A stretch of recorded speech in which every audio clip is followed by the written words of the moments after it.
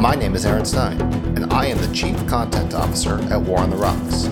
You are listening to the Warcast, the members-only podcast for what you need to know now. Tensions have surged on the Korean Peninsula amidst a U.S. and South Korean set of military drills and reciprocal North Korean missile launches and repeated launching of aircraft up towards the South Korean border. Here to join us this afternoon is Jenny Town, a senior fellow at the Stimson Center and the director of Stimson's 38 North program. Jenny, it's good to have you on the show. Thanks for having me. It's great to be here. Well, let's just start right at the beginning. For our Warcast listeners, can you describe the reciprocal tit-for-tat escalation and tensions that have been going on between North Korea and South Korea?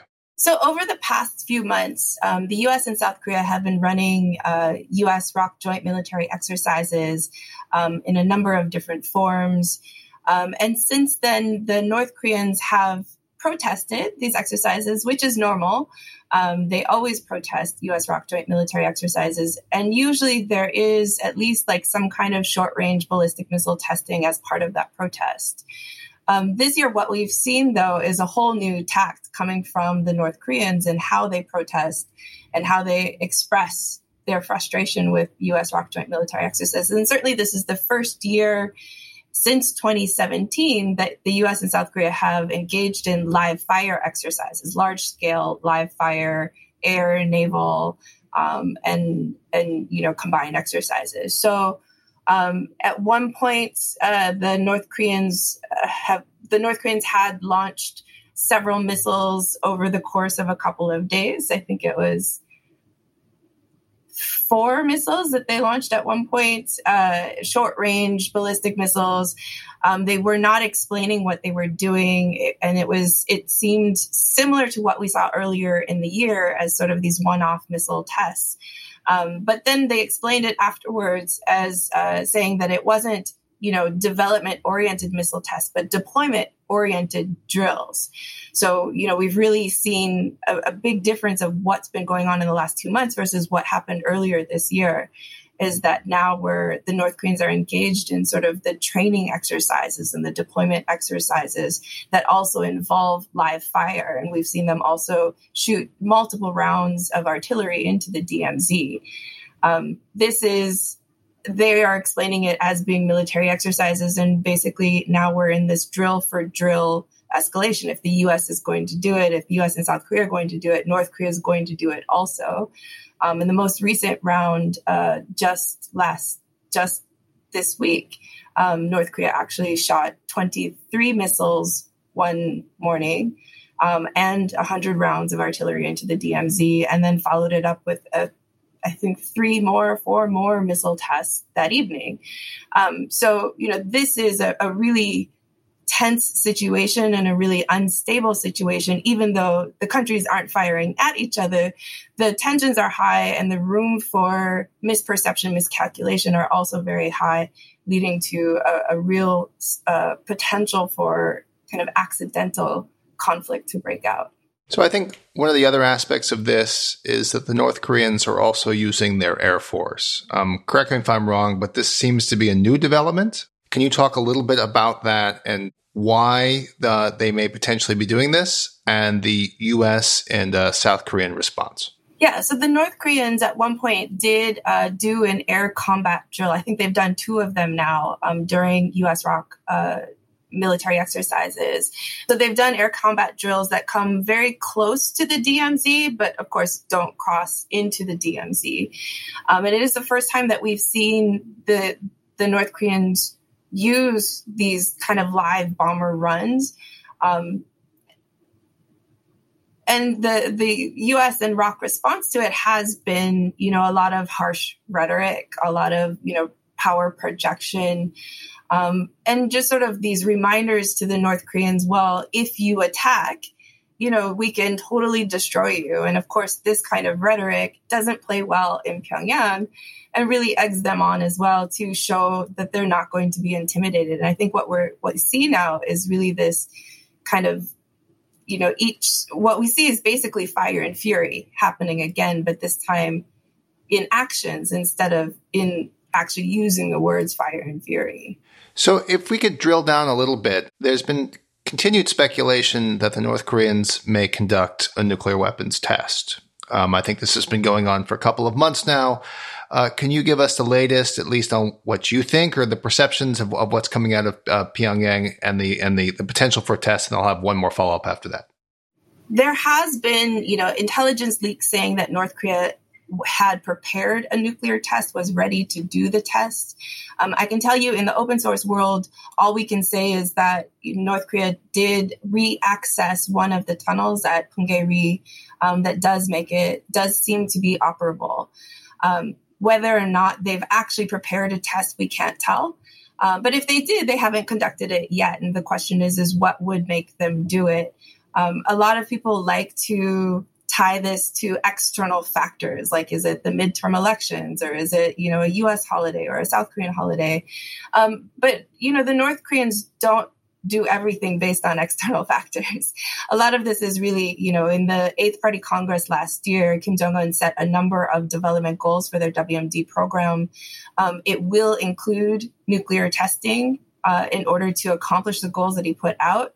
When they decide to do it is whenever they think it's technically feasible with probably some political consideration to it. But it isn't something that they have such a distinct pattern that we can predict. A lot of people are like, well, if they did an ICBM test one time, they did an ICBM test and it was followed by a nuclear test. Well, that's not a pattern. That happened one time. So they could do it at any time. They have the ability to do it. They have the facilities to do it. When they decide to do it is really up to, their technical considerations. And I think one of the statements that I believe it was Kim Jong-un put out, and I think it fits nicely with one of your first answers, which is that we've seen there was an ICBM test. It was lofted recently, but we've seen mostly their recent missile tests have been shorter range or intermediate range systems. And I think there's a hypothesis going around that they are actually testing, or is that they are actually doing exercises rather than testing missiles, and that the potential nuclear test would not be for a strategic warhead, one for a long-range missile, but one for theater ballistic missile systems.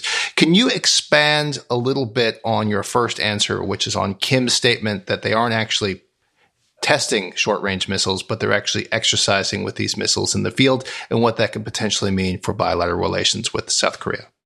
So the idea that they're now training and exercising operations in order for actual deployment is a natural progression versus the technical testing of the missiles themselves that we normally see. I think there's obviously been a lot of emphasis lately from the North Koreans, especially on the use of tactical nuclear weapons and the distinction between tactical versus strategic. But I think part of that is because in the past, North Korea didn't have a strategic capability. They only had a tactical capability. The program itself was really in the early stages focused around building nuclear warheads for their Scuds and Nodongs, which are short-range, medium-range missiles.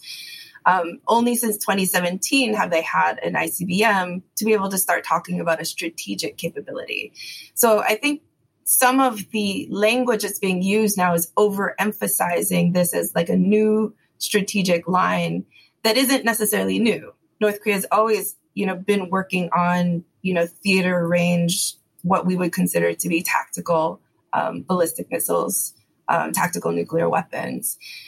But it is something that is concerning. I think the biggest difference now is in the shadow of, Russia's war in Ukraine. The idea of nuclear use is much more plausible, which makes everything more upsetting, right? Makes the anxieties much higher. If we don't believe anyone would ever use nuclear weapons, even North Korea, even if they have them, it's easier to sort of deal with the status quo.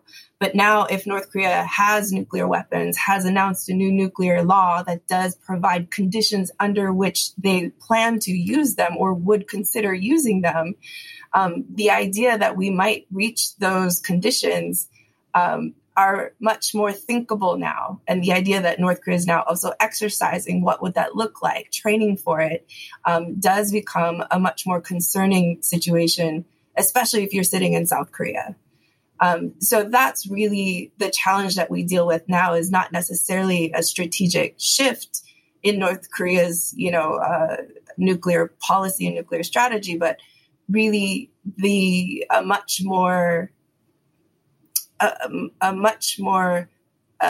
realer sense that nuclear use is possible.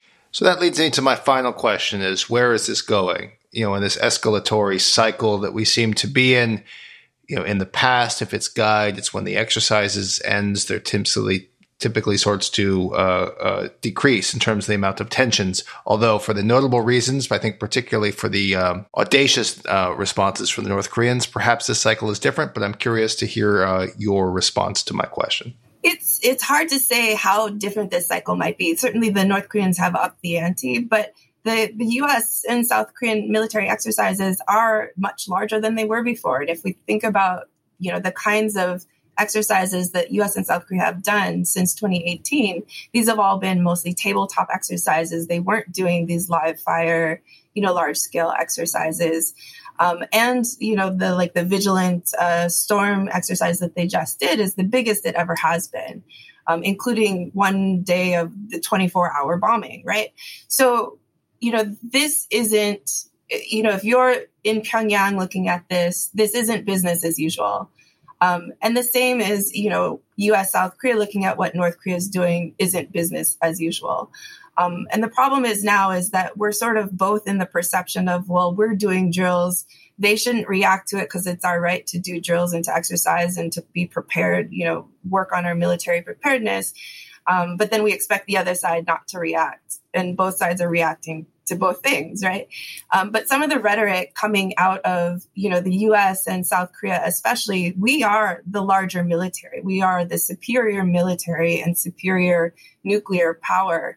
To keep reemphasizing, well, if you do anything, we can totally destroy you. Well, they already know that.